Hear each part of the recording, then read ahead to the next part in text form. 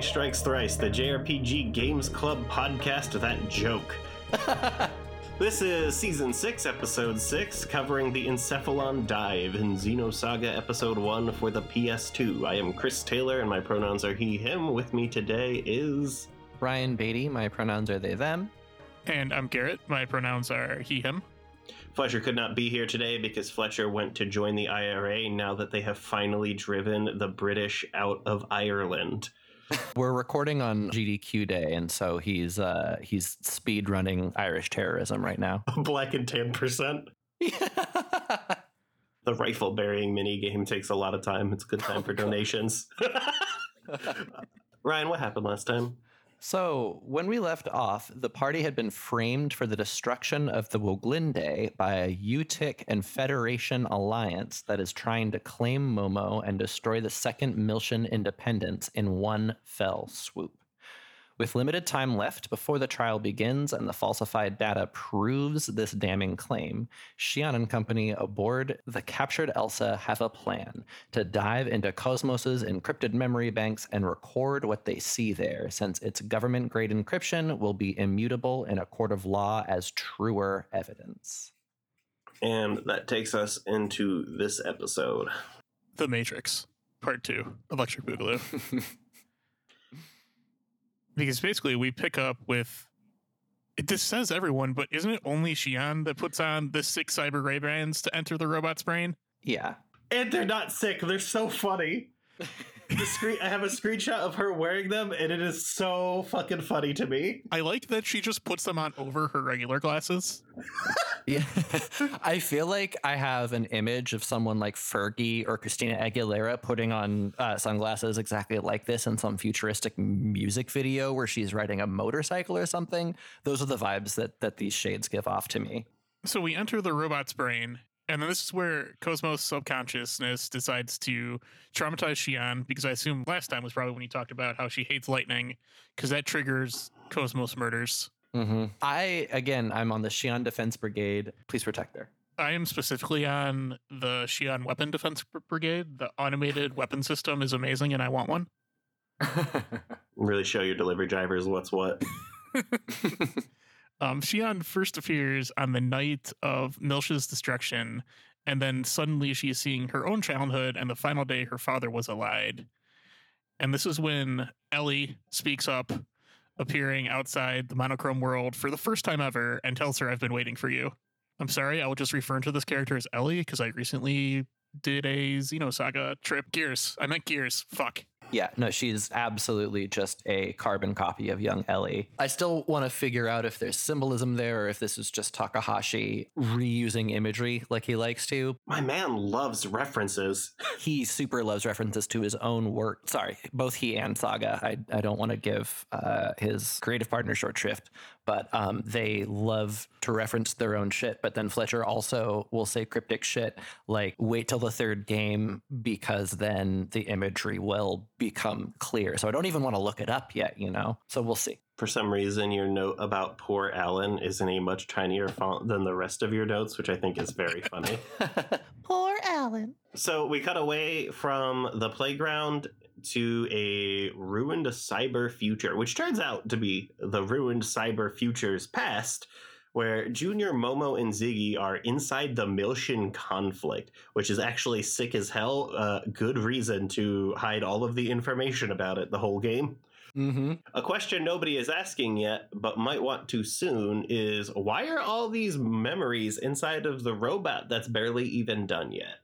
Right? I was thinking about that this whole episode. Like, how the fuck does Cosmos have all of this shit inside of her brain drive? Honestly, most of this, I'm just like, how does any of this work? You put on the glasses. Okay, only one person put on the glasses, though. Sorry, all I had was a really lazy reference to that movie I can't remember the name of, but like a lot. They live? Speaking of things that live, Junior sees a platoon of identical child soldiers with enormous rifles, like almost as big as they are, just run past him. He declares they are URTVs. I forgot to look in the glossary what that meant. And he just chases after them without Momo and Ziggy. Momo and Ziggy are forced to chase after Junior, but we cut back to Shion, and Chaos and Alan have joined her somehow. And Nephilim finally introduces herself, and we cut back to gameplay somewhere else. Yeah, so this little bit of gameplay, because now we've split parties, we had access to like all 5 characters for a good chunk of this mid game, and now we have to use characters that we haven't for a while, and I had totally ignored Momo and Ziggy, and so I had a couple of rough fights while I was trying to figure out how to utilize them. But Ziggy kicks real good. Oh my god, the part where he shoots the fireball out of his foot, that move rules. It does. Yeah, that move is super good. Ziggy's dumb robot feet are cool, but Ziggy is not cool. Right, yes. Cosign. Luckily, though, you get like 3/4 experience for characters not in the active battle party.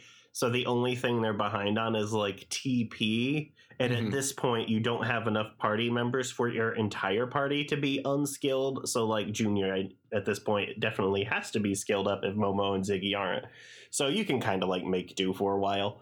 Yeah.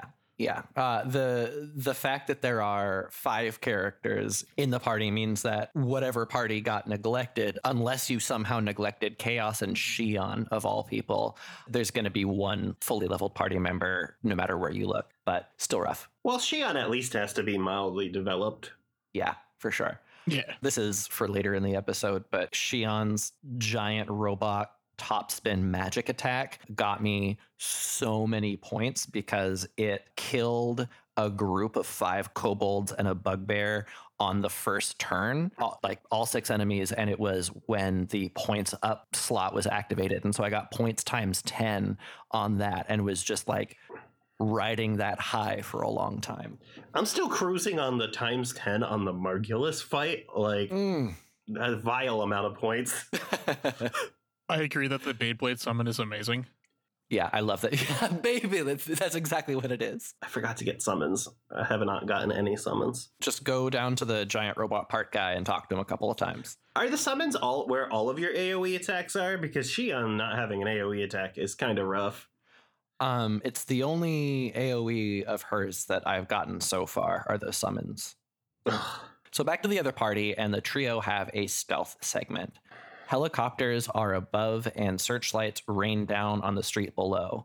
If you blow up an item, the lights will head towards the noise, and if the lights see you, you immediately get wrecked with a battle. Which is not any harder than the other encounters in the area, so just fucking do it and save a bunch of time avoiding these. I don't know. I had fun avoiding them. I liked the tactic of destroying something and then running out of where the sound was. I don't know. It was a cute little touch. But eventually you get to a cutscene, and all of the Moppets from earlier are now gunning men down in the streets. Junior says that they are infected, and this is when Baby Guinan hops onto a car and begins assassinating them efficiently, screaming for Ruby Dough. Suddenly, the flashback shifts to him, wounded, using a rifle as a crutch inside a techno hall. A white-haired child soldier flings Guinan down a floor and descends, flying with a DBZ-ass chaos aura, and then Junior is returned to the street alongside his comrades. And then we do the recurring theme for this, which is just switch the parties back and forth the entire time. And back to Niflheim, she tells the scientists that no, they're literally on Milsha right now, and something slumbers in Shion's memory. Okay, so this is the poor Alan watch for the episode, is when they're having this scene, it's like Nephilim and Shion are swinging on the swing set, and Chaos is right there leaning on the swing set, and then Alan is like 15 whole ass feet away from the rest of them, just like crouched on a bench, kind of looking sad. Poor Alan. He just wants to be a main character so bad. We never get party control of him, even though he's with us the whole time, and we know that he knows how to shoot a gun. But whatever. That's true. I mean, but did they have an extra gun? Why did they introduce Virgil earlier instead of letting you just control Alan in the Woglinde in the DS remake? For real. Alan's pretty cool. And Virgil still seems very unimportant. It seems weird that they would let you control Virgil instead of Alan. I mean, Yeah. they just want to have you feel bad after he admits to eating robot brains. What a powerful opening. Is Virgil the one that yells Feb as he dies? Yeah, he is. Okay, because then we meet Feb later this episode. We do. That is correct. So I think Virgil might come back just because we're meeting someone that he had a death call for. Maybe. It seems weird that Virgil's might be coming back when I watched him get shot. Well, I don't necessarily mean coming back. I just, we might see him more. All right. Anywho, Cosmos found this when they dove into her and recreated it, stating memories do not only belong to one person.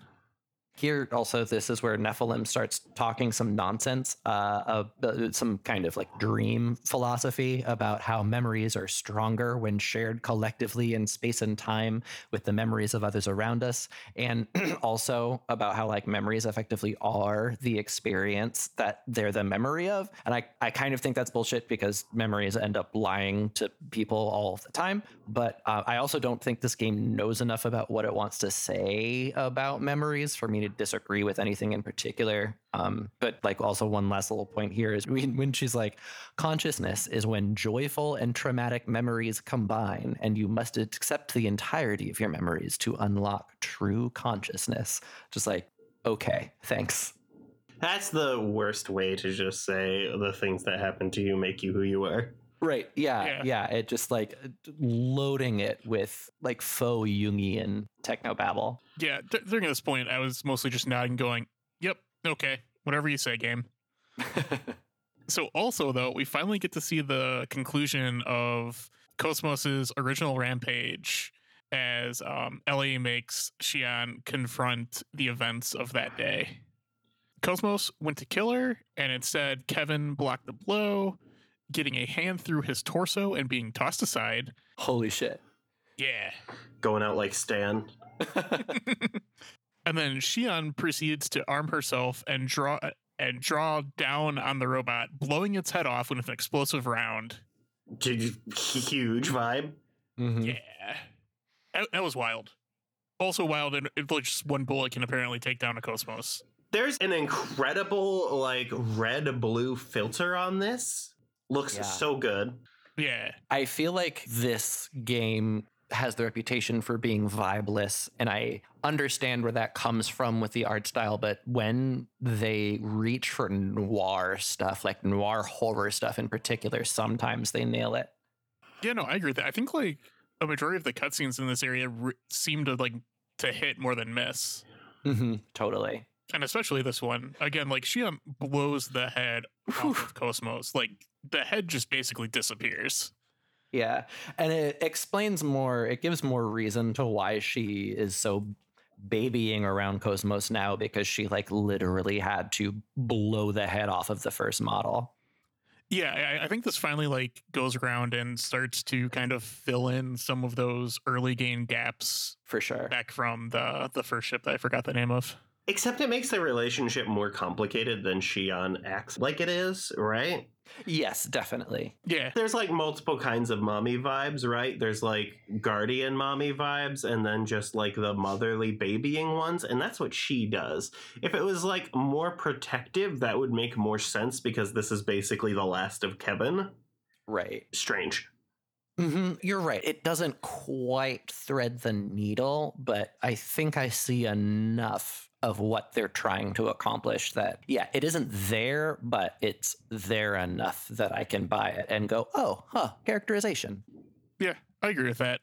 I feel like you could almost look at it as like, it's interesting that it's like the wrong vibe as well, just kind of can characterize Xion and like, that's how she chooses to deal with it. That is Xion's whole deal, is being like 10% off all the time. Yeah, for sure. That's true. It's because of those fucking rose-tinted glasses she's got on. That's true. That is how we ended up here. Nephilim then tells the scientist that Cosmos is out there, deeper inside memory/Miltia. And so Xion sets off immediately, and Alan follows, because that's his job. Also, that's explicitly not true. That it's not Alan's job? No, that she's not even out there. Like, you do not encounter her ever. Oh, yeah. She's just gone this whole that's episode. true. Well, you see, the Cosmos was the boss fight in us all along. The friends we made along the way was the battle droid.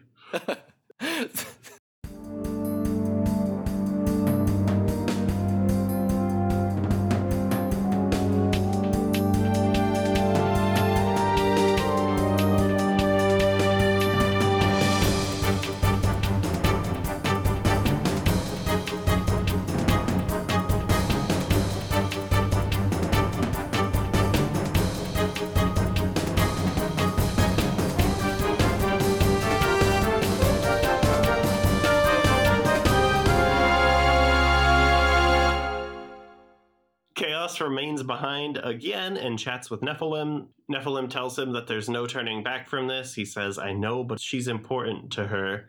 And then Nephilim asks, is she important to you? And without responding, Chaos just watches the kid disappear. This makes no sense until the third game. Great. Now I'm in this for 2 more games. You are already fucking in this for 2 more games. Don't pretend you're ever going to turn me down for an opportunity to make a podcast. I hate that you're right. With this scene, my issues with Chaos continue to grow. Just like, why is the party so chill with a semi-omniscient, godlike alien soft boy just being part of the crew? Because he's cool. Yeah, no, he's cool as shit, but I don't understand why the rest of the party is like, hey, so what, come along with us. We don't care what you're in or not in this for, or who the fuck you are at all, or why you seem to know everything and carry 0 emotion inside your voice. You're chill with us. They should probably assume he's a drug dealer because of the puffy vest. North Space? Yeah, fuck off. Fuck you. The more I think about it, is Chaos just like Proto Hope from 13? No, because his mom isn't tough. I guess that's fair. He does give me like Hope vibes, but good. Hope was a good character. How dare you? Later on, I guess. Okay, Hope had the best characterization, but the pacing of his characterization was off. Like, all of the moments lasted too long and had too much repetition. Yeah. But the characterization arc was good. I will accept this. So now we resume character control, and we're controlling the 2-person party with Xion and Chaos on Miltia. Unlike Junior, who gets humans and mecha, Xion and Chaos will deal with Gnosis, because this was the very bad day that flung those guys into the galaxy. This is the part where you go on a rampage destroying a public art project. Yeah. Really enjoy that. Yeah, I had that as a note too. Just like, I love to destroy statues of weird shit in the park, causing tons of credits of virtual damage. If I had a disruptor gun, I would go up onto Capitol Hill and destroy that stupid anal bead art installation at the bottom of that one light post by SCC. I hate it. That's what I thought of right away when I started blowing up all these public works. That's very oddly specific. Wait, Ryan knows exactly what I'm talking about. Yeah, it's a bad sculpture. So bad. It does just look like a bunch of anal beads. Mm-hmm. No, it super does. You're right. I had definitely was ready to complain that you cannot use the slide or go inside the igloo, but it turns out later, if you come back with Junior or Momo as your control character, you can use the slide or go inside the igloo for a treasure chest you can't see. That makes me so mad. Oh, wait, you can use the slide? I didn't know about that part. I knew about the igloo. I want to use the slide. I immediately tried to play with all of the stuff on the playground and was very disappointed. Mm-hmm. Yeah, no, I also thought that it was just an asset. So yeah, I'm going back in here in the Encephalon with Momo and Junior. This area is very annoying if you are underleveled, because you'll run into bugbears who have a mass heal spell that affects all enemies, and you'll only have 2 party members. This means that if you can't out damage your healing, you are in for a rough time. Yeah. But luckily they're not smart. Their AI is just basically to do it randomly. So like they'll often just open an encounter with that and lose a lot of turns to it. Mm-hmm. Or yeah, they'll boost to heal everyone when there'll be no one to heal. So that's nice.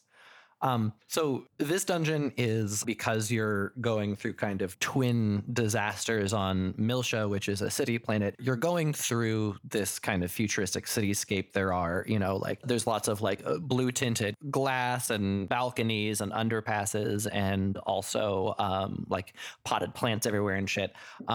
And the dungeon ecology made me realize that I'm kind of coming around to the visual style of the game. It does feel generic due to its all metal everything bland futurism, but I realized that it actually does evoke two real world places for me. The first is the convention center area of downtown Seattle, and the second is that all of Xenosaga feels like Sacramento, just in the future.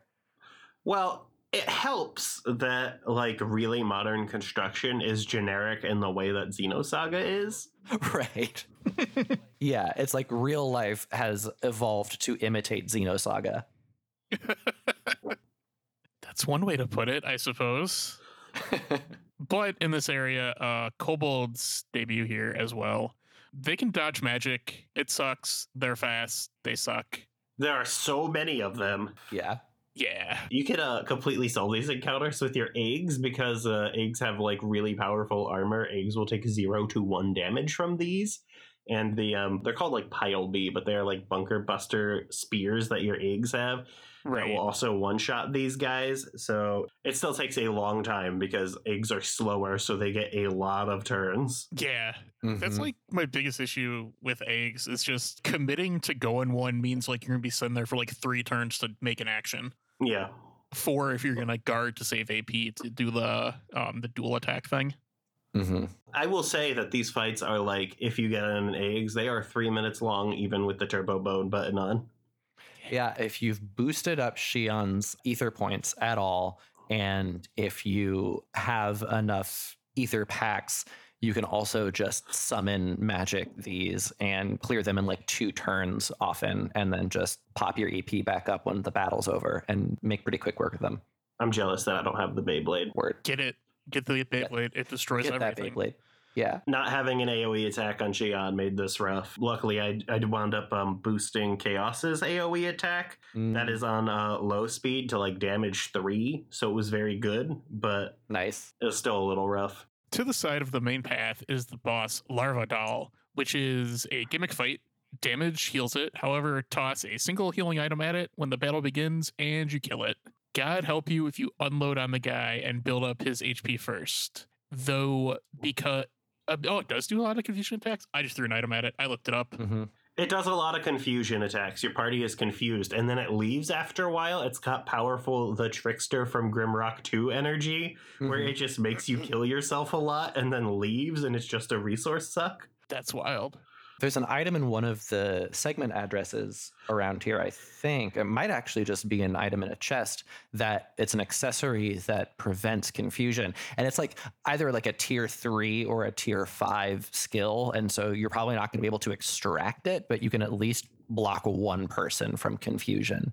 I'm out of stuff to extract, and I'm still on level 2.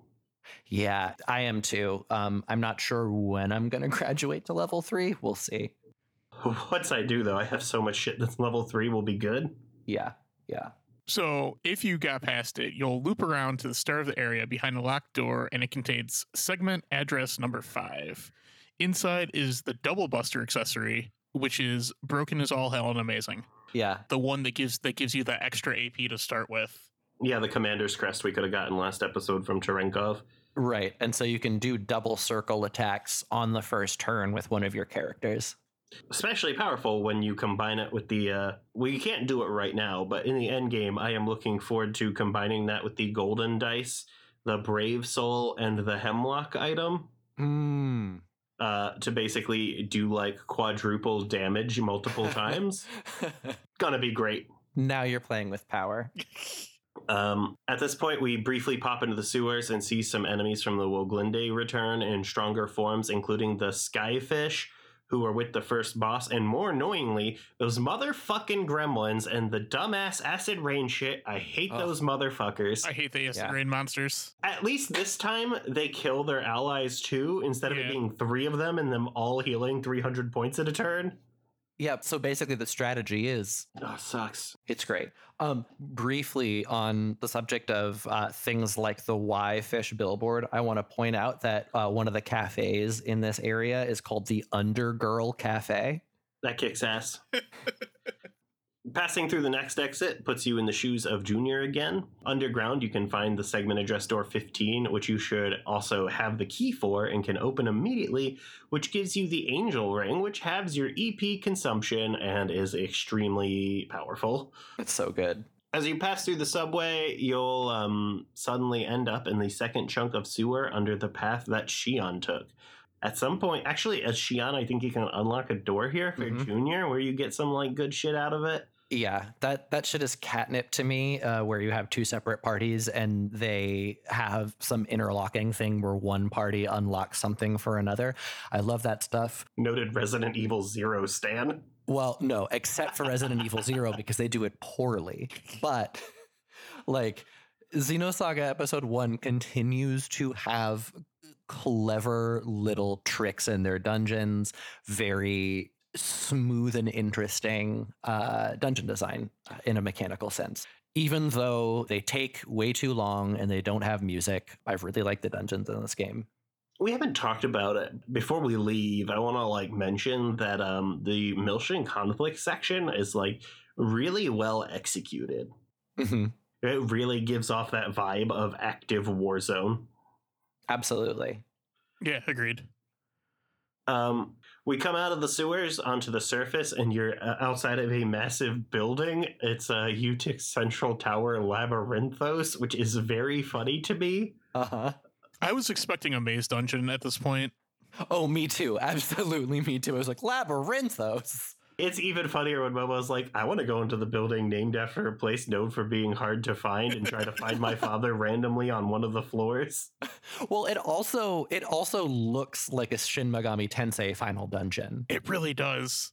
It looks like a building in like Seoul. It is enormous. Mm-hmm. Yeah, it's so big. About partway up the building on a balcony, a crazed preacher is going off about hell and the damned, and Momo's just like, oh my god, that's my dad. This is so embarrassing. God, this whole Encephalon dive is Oprah asking everyone to like look under their chairs, and it's like, you get a trauma, you get a trauma, you get a trauma. Alan's trauma is just this entire game, though, so... Yeah, Alan's trauma is just being in love with the world's most absent-minded genius bimbo. My man is named Bluebido, but just for his balls. I hate it. So glad we don't do episode titles, because that's what it would be. Uh-huh. I know. So during this fire and brimstone style judgment, an explosion propels Mizrahi off the tower and onto Momo, his flaming corpse vanishing as she tries to catch it. Fucking owned. Oof. Just brutal. And again, Momo, 12 years old here. Suddenly, the simulated ground falls away beneath them, but a sigil in the sky begins reacting as they fall, and everyone vanishes in white. Suddenly, we're with Shion and Chaos again. They're in the forest, and we meet new Gnosis, who are poison-themed. And this time I made the effort to equip the right skill. Exactly what I did too. This is also where you can get a scare quotes fun side event to chase Shion's email mascot around the forest and steal into its house by luring it out with carrot juice and running past it. It has a fucking bizarre, like, big nose, angry moon, Majora-esque face on the back of its head. It's a whole thing. It looks like a Maine Coon's face. It super does. And the whole thing is just so bizarre and surreal. And I'm not usually someone who goes, this is weird. But as soon as the carrot juice thing started happening in this like forest of traumatic memories, I went, this is weird. You get something from this, and I forget what it was. It can't have been that good.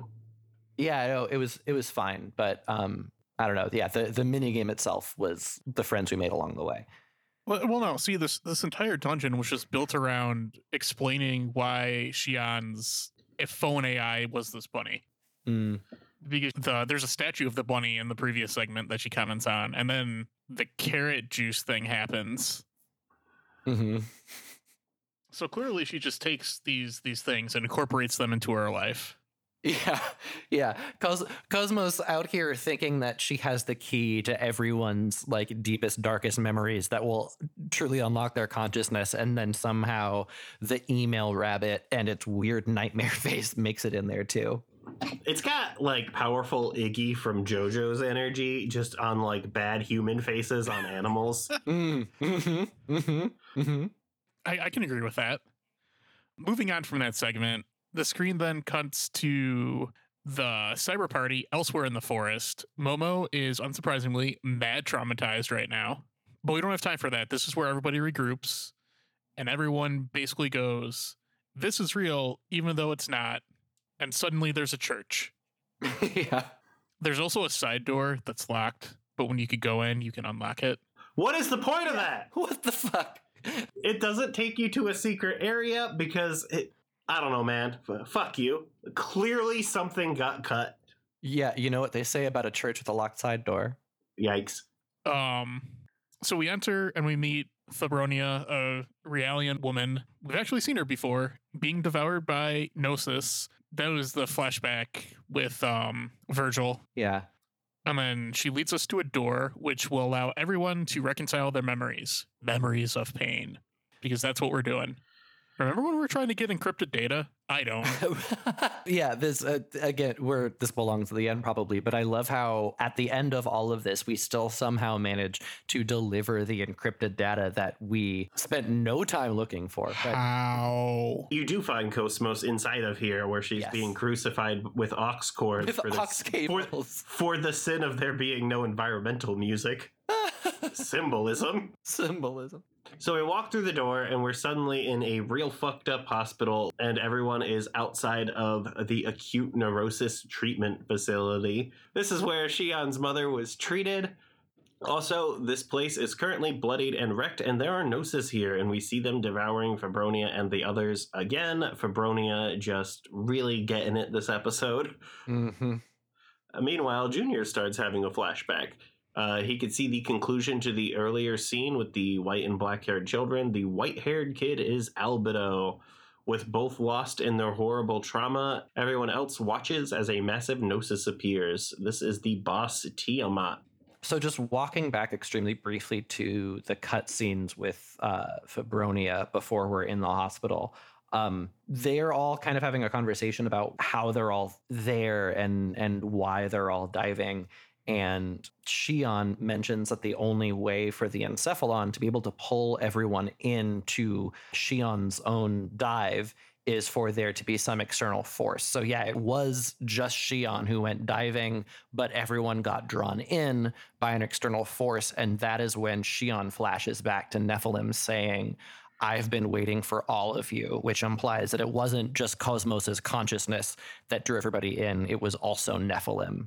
But anyway, back to the boss, the Albedo Tiamat Gnosis boss. Tiamat has two really irritating tricks. So it seems like a boss that is eggs scale because it's a giant Gnosis with a lot of hit points. But the thing is that it can really only be killed by specific humans. So the first irritating trick that it has is that if it takes a turn directly after Junior or Shion, it does a special reaction move. And it cheat boosts to do it all the time? Yeah. Cheat boosting specifically, it can boost over your previous boost as well. That sucks ass. I hate that bosses cheat on boost. I know, it sucks. Yeah. Like, the whole game is about turn order manipulation. So I had a strategy, and it wasn't 100%, but Junior's spell that blocks Gnosis and humans from being able to cast ether spells ended up actually negating. It wasn't like 100%. I never got the AP half or the Gravity Crush, and I only occasionally got the Ruined Earth. So typically, after Shion takes a turn, it will inflict AP half on someone, wherein that party member gets 1/2 of their AP per turn. And then after Junior's actions, it can attack with Gravity Crush, which is an all-target 1/4 AP damage spell. Eventually, it does start pulling out another reaction called Ruined Earth, which is an all-target mass damage ether spell. And then also, you can't kill this thing with eggs. And also, I think that if you tried to do it specifically in eggs, that you would be so turned or fucked that it wouldn't matter. But Xion or Junior in their human form has to deliver the killing blow. And then if Junior kills it, then it revives for 1500 HP and Xion has to kill it. And also, if your third party member kills it, it also heals every single time. It does that in eggs too. Mm-hmm. So basically, you can just go into eggs because they have enough HP if you only use them on like the eggs encounters like kobolds, that you can just blow through like the 6400 HP, have it heal up to 15, then disembark and get your 2 kills. Mm. Oh, okay. That's an interesting tweak. Yeah, you basically cut the boss functional HP in half. Aha. And by that point, once it heals, it will only do Ruined Earth, which is not a big deal because it doesn't do as much damage as like Medical can heal. Mm-hmm. So you actually don't have to deal with AP half at all. Yeah, that's super nice. AP half rounds up, by the way, since eggs get 3 AP. So you would go down to 1.5 and then you still get 2. So you just keep spamming Pile Bunker the whole time. So this game does have a few like really annoying fights that they also give you a bunch of tools to mitigate. Yeah, this is an interesting fight no matter how you do it. Mm-hmm. Yeah, it was harrowing for me. It's a solid boss. I thought this boss was pretty good though. Like, Mm-hmm. I feel like it was balanced enough where it wasn't like extremely frustrating or anything. Yeah, like the fucking carrier could be. Oh, the carrier. Yeah. There's also a rare item to steal here, which I forgot about, even though Junior has a Psycho Pocket now, which is hilarious to me. Great name. It's a good name. Like, I know it's supposed to be short for Psychokinetic Pickpocket, but lol. I know. Once you've gotten both your killing blows with Xion and Junior, the fight is over, and we head into a series of cutscenes where a lot happens.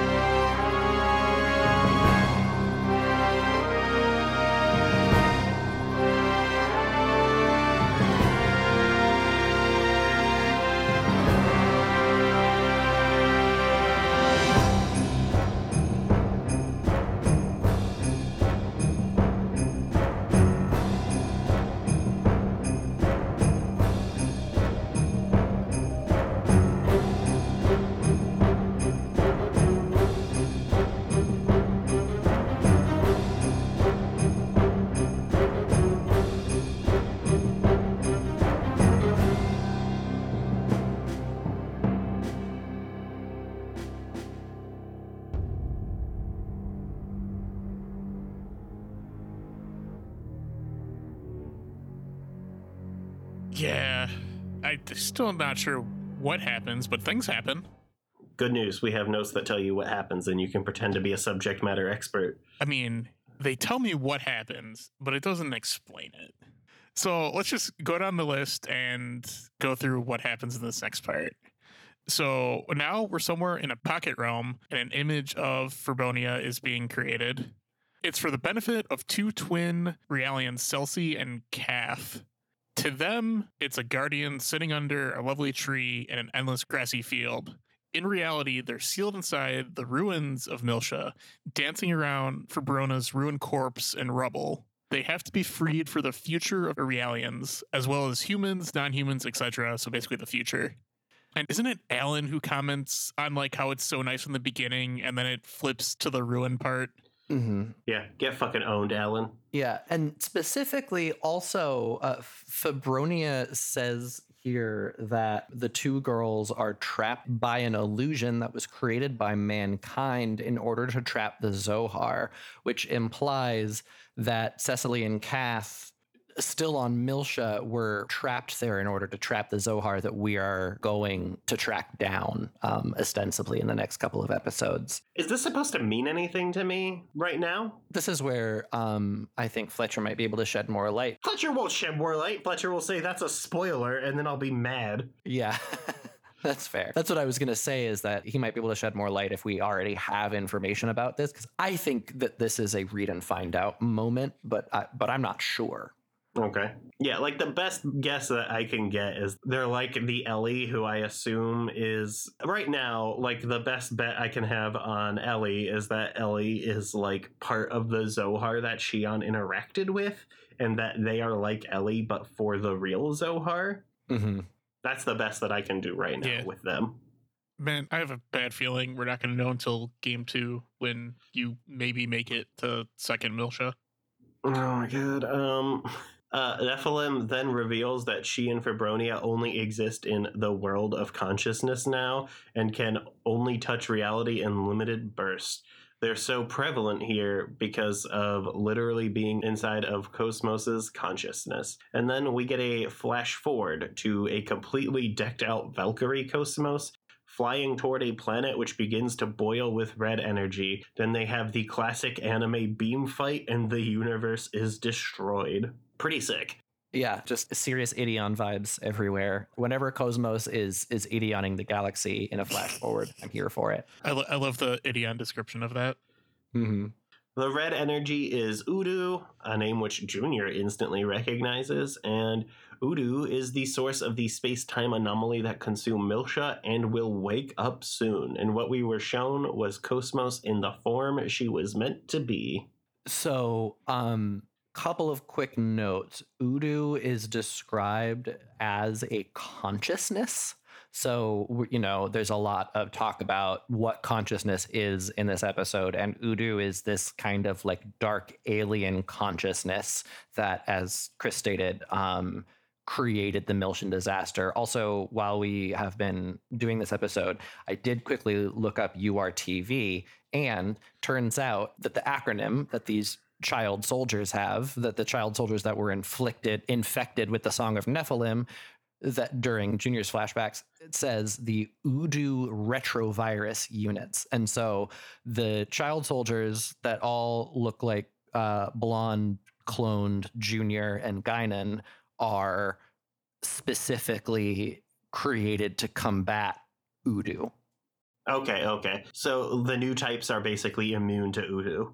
Yeah. I think their life energy wavelength cancels the wavelengths of Udu. Okay is the only appropriate response to that. Yeah. Sounds fine. Sounds great. So Nephilim has shown the party this vision of the future, despite the fact that she judged them as unready, because having more people preparing for this universe-ending conflict might be the tipping point in the galaxy not obliterating. And then she vanishes, telling the party to seek Milsha and leaving them to find Cosmos crucified to a stone cross with ox cords. Luckily, they were already heading to Milsha. I have some questions about the part where Shion ascends an invisible staircase in space to open a door, which is good imagery, but my man, how did you know the stairs were there? The glasses. Okay, yeah, the they live glasses. Yeah. Just all the stairs have like words on the front of them that say step here. Yes. There's a lot of just like doorway imagery in general in this episode. Well, yeah, they're like going deeper out of the fake reality that Nephilim basically constructed on top of Cosmos's subconscious, I think is what's supposed to be happening. Eat shit, Christopher Nolan. Christopher Nolan can eat shit for his bad volume mixed movie that I could not refund. Oh, no, yeah. I mean, Christopher Nolan can eat shit for a lot of reasons, but also my guy, the most anime video game of all time, stole your plot years before you made it. So eat shit. They return to reality after Shion disarms Cosmos's protections, and in a hilarious fuck up, they forget to render Ziggy in the room for half the scene. Everyone is released, but told to stay in the Milshan star system until the trial resolves. Here is the part where, even though the entire mission was to go diving for this data, and then we never see anyone actually go access this data inside Cosmos's memory, Shion is still able to just produce the disk, the super hyper encrypted data that they need in order to clear their own name. Did Ellie just like leave a mini disc behind at the end and was like, here's the data you need, by the way? Well, I would just hand wave it as they plugged a USB drive into a crucified inner Cosmos to get the real data. You mean mini discs? This is the future. Sorry, the SDATs. Yeah. And as of one of 5 people that had a mini disc player, I can appreciate this media. That's it. There's not really any interesting party chat this episode because you play as everyone, so everyone just generically develops this episode. Yeah. Do we have any closing thoughts on this section or for Garrett, the game so far? This game's wild. I heard you don't like it. I'm going to backpedal slightly. I don't know. There are definitely just annoying parts to it. I think overall I like it, but it's just so slow. Mm-hmm. It is a very slow-paced video game. Absolutely. And like, it's one of the few games I think there might be more cutscenes than gameplay. Definitely, as far as JRPGs go, it has one of the most skewed cutscenes to gameplay ratios. But then again, there are these long dungeons where there's like hardly any cutscenes for a good 2 hours of dungeon. But I think you're right that there are tons of cutscenes. Yeah, the balance just feels really weird. And so like overall, it gives like a really like slow like feeling going through it. The cutscenes are weird because the cutscenes are definitely like the best part of the game. Like the combat system is good and the way the encounters are designed are great. Like everything feels really meaningful, like you said earlier before the episode. But it is just that all of the animations are too long. Yeah. That's really the big problem with the game. 100%. I think there's like 2 attacks that you can skip some of them. But I feel like if there's like an option for it or something, that would really kind of help the pacing of it. Like our drill is so long. Mm-hmm. Yeah. Mm-hmm. As is Ziggy's area of effect from the air, the meteor storm or whatever it's called, takes a while too for me. The problem with Ziggy's is that because the animations are him moving super fast, they don't look good when you turbo through them. So I could either choose to have them look good and take forever or be over in a reasonable time. Mm-hmm. Gosh, this is making me wonder if Namco pulled a Square Enix and released these classic JRPGs, but with a built-in battle speed up function, like the re-releases of Final Fantasy IX. Would people buy them? Because it really is just exactly the pacing of the animations and the pacing of the battles that hold the play of this game back. Let me tell you right now, Europe would buy them. I found out a fucked up thing. There exist Xenosaga the movie DVDs as pre-order bonuses for Xenosaga Episode 2 because Xenosaga Episode 1 did not come out in Europe. The bad one 2 did, and then the good one 3 did not. I have heard 3 is like a masterpiece. 3 is incredible. The combat system of 3 is like basically Final Fantasy 13's like break and stagger system, but in a turn-based setting.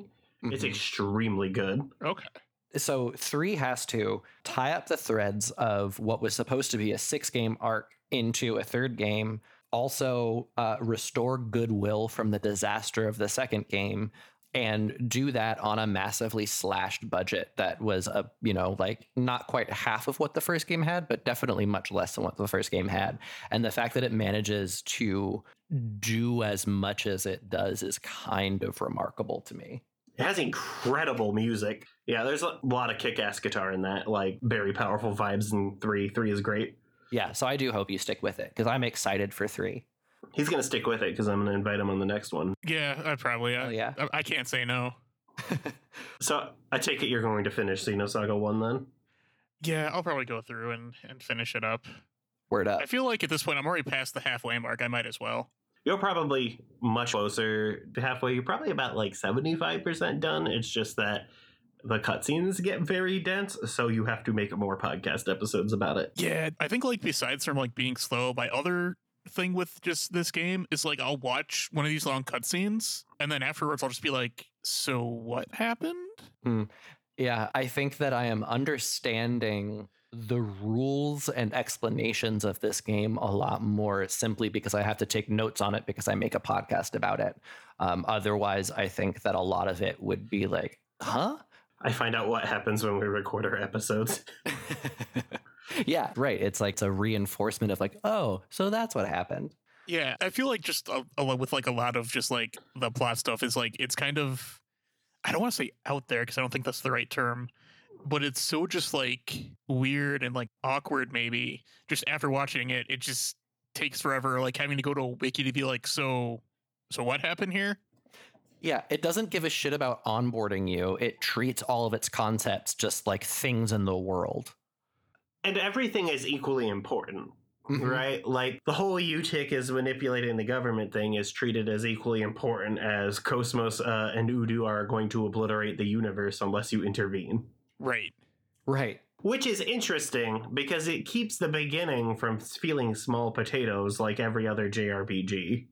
Absolutely. Yeah. Like we talked about in the first episode, I mean, the Woglinde basically is a starting village that gets burned down, but it is already suffused with so much interest because they presented us a living world.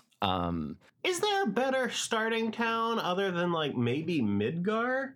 Yeah, I don't think so. I don't know. This one reminded me of just Terrace from the first KOTOR.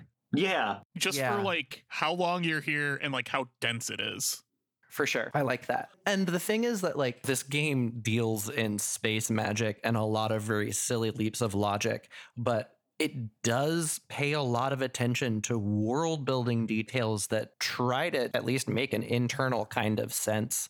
Like, for example, the fact that it's like a corporatocracy where there are nations, but then there are also corporations that act with the power of nations. One detail that I really loved from the very end of this is when Shion's exhausted, she's worried that she's going to get fired for stopping an international incident single-handedly just because she had to unearth corporate secrets to do it. Right. No one knows if you don't tell them. Right? Yeah. And I think that's like what's also saving it for me too is like I feel like a lot of like the question marks that happen earlier in the game, they are steadily getting answered. Mm-hmm.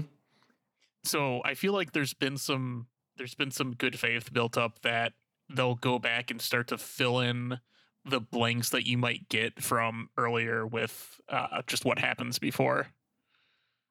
Yeah, I was worried on Revisit that this would be a lot like Lost, where the questions weren't answered or were unsatisfactorily answered at least half the time. And the other half the time it was sick, but like, you know, but a lot of these questions, they're not just thrown away as the plot moves on. They come back. Do you guys have any commercials? I have a commercial. I talk about Kamen Rider on the internet with two friends that didn't watch Kamen Rider until I made them do a podcast. And now they're stuck in it for the next decade. Hell yeah. Because we're watching a decade's worth of shows. So it's streamed through the Decacast.com, and we're in the middle of a good show, as opposed to previously when we're in the middle of a less than good show. Cool. You can listen to Chris and I's podcast, Lightning Strikes Thrice Extreme, by visiting our Patreon at tentacle.pro and kicking in as little as $1 a month. It is this podcast, but about Final Fantasy XIV, the MMO. And speaking of Patreon, our anime show Boku no Stop has finished talking about Cyborg 009, and we're going to be releasing some Patreon episodes about Cyborg 009 versus Devilman, Ghost in the Shell 2 Innocence, and Shaolin Soccer, and you can also get those for $1 a month at tentacle.pro. Final Fantasy XIV owns. Yeah, our podcast kicks ass. We're doing this podcast but for an MMO. It is a lot. Yeah, It is it's a lot. 14 is a lot. Are you just starting with 2.0? Yeah, we gave like a half episode summary on the entirety of a broad overview of 1.0 and how it ties in to 2.0. But then, yeah, we are 11 episodes in and just hit level 30. Nice. Yeah, there's a lot to talk about. You can have job crystals now. Yeah. That's all until next time, when we'll be covering the Kukai Foundation Round 2 up through the Song of Nephilim. Peace out, fuckers. Bye-bye. Bye.